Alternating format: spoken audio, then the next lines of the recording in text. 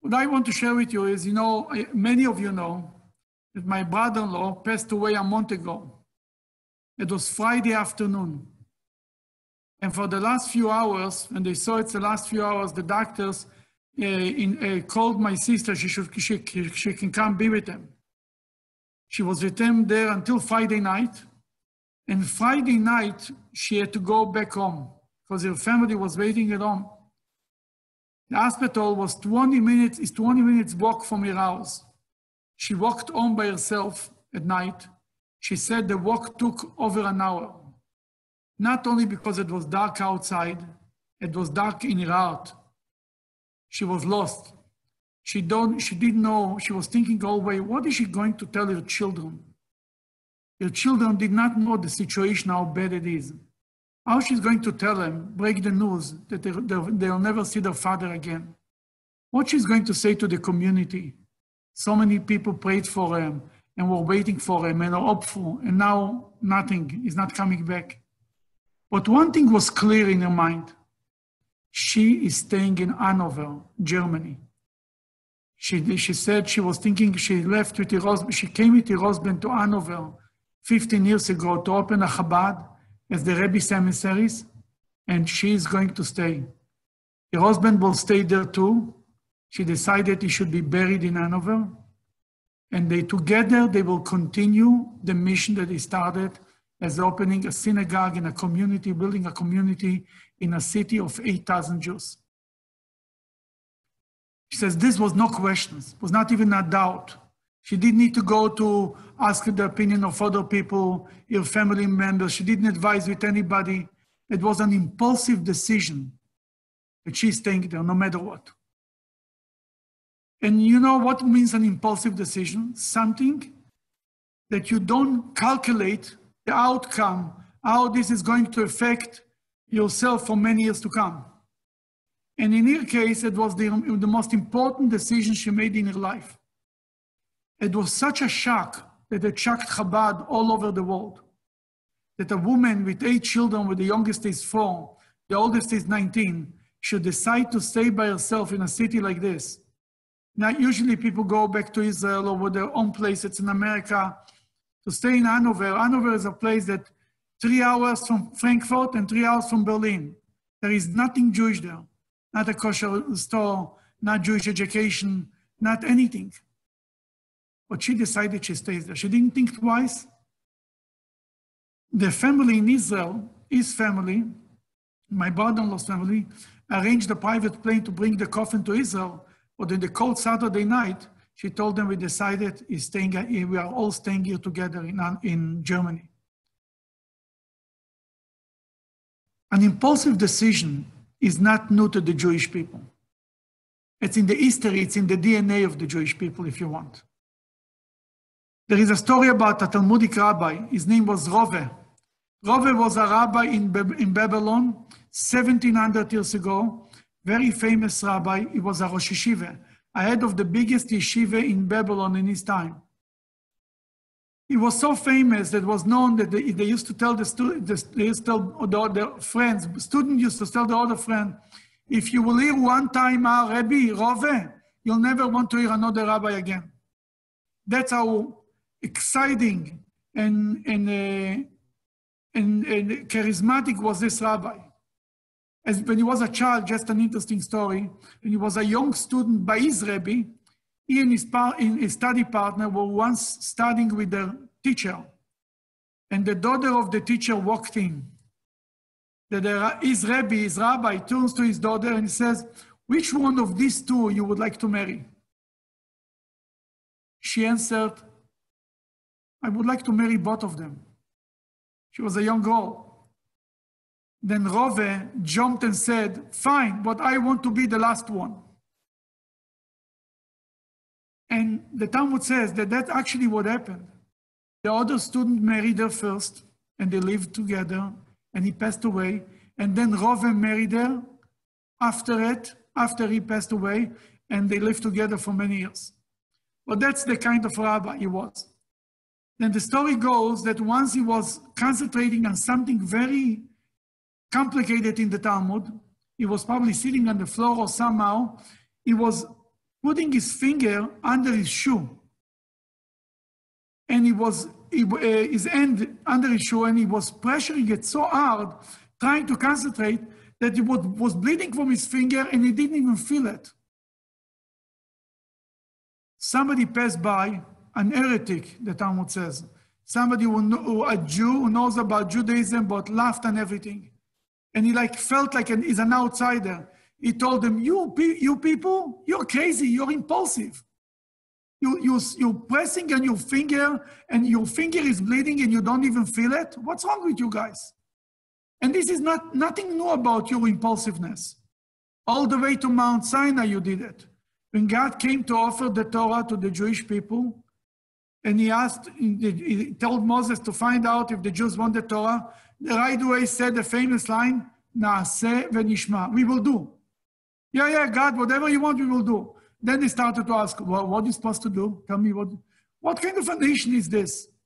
This guy tells Rove. Usually you find out what God wants from you, what are the rules and regulations.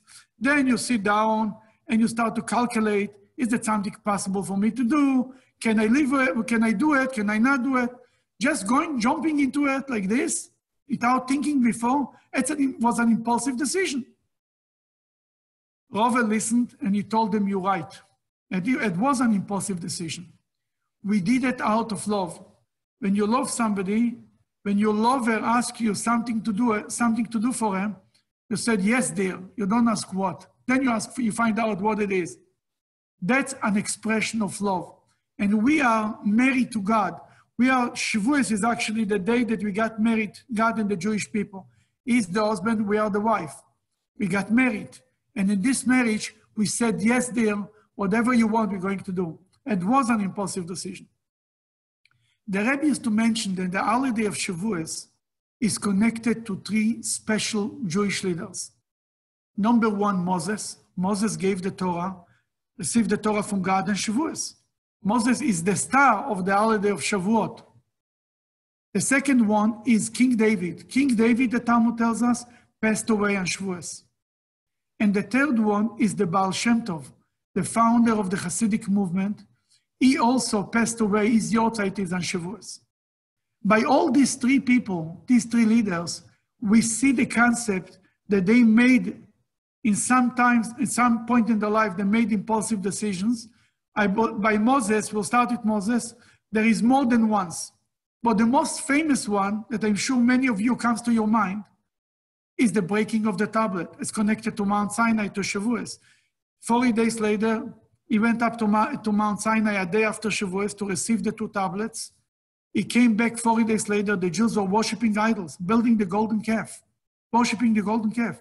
He took the tablets and he smashed them. It was a decision of a split-second decision. He didn't ask God if it's the right thing to do. Who is Moses to break the tablets? It doesn't belong to him. He's just the delivery man. He's the UPS guy. Who are you to break the tablets? You don't like it? Give it back. You don't think the Jews deserve it? Fine. Bury it. Do it at some. What do you mean you're breaking it? Moses didn't think twice. He felt it was something in his heart, told them, you have to do it. And he did it. And then only later, God told them the famous expression that he used in the synagogue, Yashar Koach.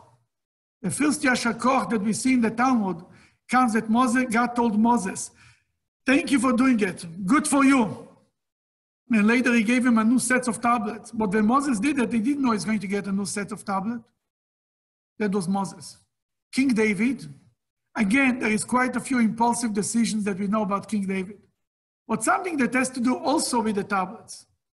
And when King David became a king, it's a whole long story, we'll not go into it, but the Ark of the Covenant was confiscated by the Philistines. And finally, King David was able to bring it back to Jerusalem. When he brought the Ark of the Covenant, that's inside there is the two tablets, he brought it back to Jerusalem. He was dancing and singing, and it was a band, it was an old parade like a Labor Day parade. A big parade, the Jews are taking the Ark of the Covenant, bringing it to Jerusalem. And King David was jumping and singing and exposing himself because he was wearing a long robe, and he was jumping, he was out of himself from joy that he was able to bring back the Ark of the Covenant to Jerusalem. was a nice party, and he gave everyone who came there, he gave a challah, and it was beautiful. And then he came home. He came home. His wife was Michal. You know the name Michal is a common Jewish name. Michal was the daughter of King Saul. He was a son-in-law of the previous king. He comes home and his wife gives him what a welcome. She tells him, you, shame on you. You behave like an idiot. What were you jumping like a mishuganel? You're king. Where is your dignity? My father never behaved like this. He was a dignified man. You don't expose yourself in front of children, in front of maidservants. What is this with you? All excitement that he had outside, she brought it down in 1 second. King David was not too lost by her. He told her, yes, I did it. I didn't think twice. I didn't came to ask my wife before if I should do it. I didn't come in a meeting to ask if it's the right thing to do. It's such an excitement in honor of God, I would do it even more. To be embarrassed for God, it's an honor for me. That's what he told her. And he never regretted it. It was the best thing that he did in his life. And the third one is the Baal Shem Tov. The story is not about the Baal Shem Tov himself, but connected to the Baal Shem Tov very much, as you will see.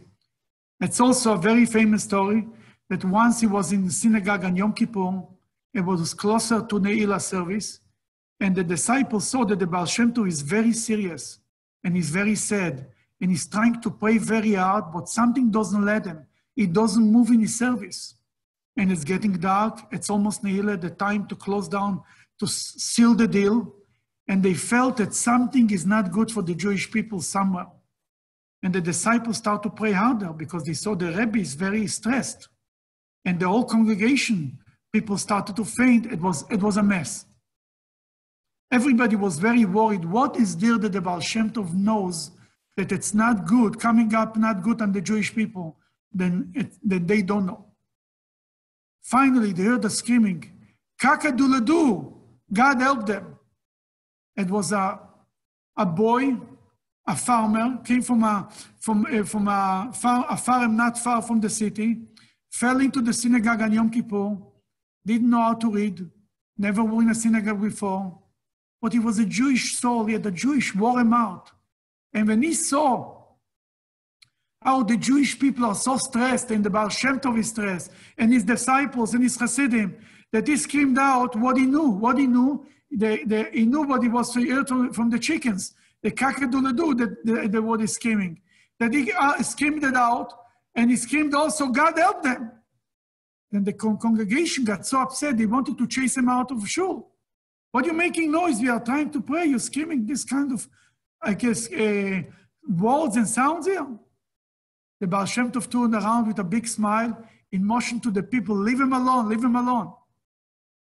And he finished the service very quick. At breakfast, they were all sitting around the Baal Shem Tov, and one of his disciples who was very close to him, turned to him and told him, Rebbe, what was it all about? He told them, in the neighboring city, I saw a decree on them coming that the children are going to die because they don't take care on the orphans in the community. No matter what I try to do, any excuse I try to find why they didn't pay attention to the orphans, nothing worked. But when this farm boy gave a scream, an outcry from the depth of his heart, an impulsive scream, kakaduladu, it came out from this, it was such a sincere and innocent outcry that it silenced all the persecutors against the Jews and sealed the deal for the Jewish people for a good year. Judaism survived on this. We see it, the state of Israel wouldn't be around if not that one day Ben-Gurion decided as an impulsive decision, even America told them it's not the right time, and friends told them it's not the right time to announce the establishment of the state of Israel. He knew that will never be the right time. And that's why we have Israel today. Jewish history for 3,000 years, from Nachshon ben Aminadav. Nachshon was the first one to jump into the water and splitting the sea. You see, if you start to make calculations, start to measure, is it good for me, is it not good for me, you'll never do anything heroic. Next time when you have an impulse to do something good, don't wait.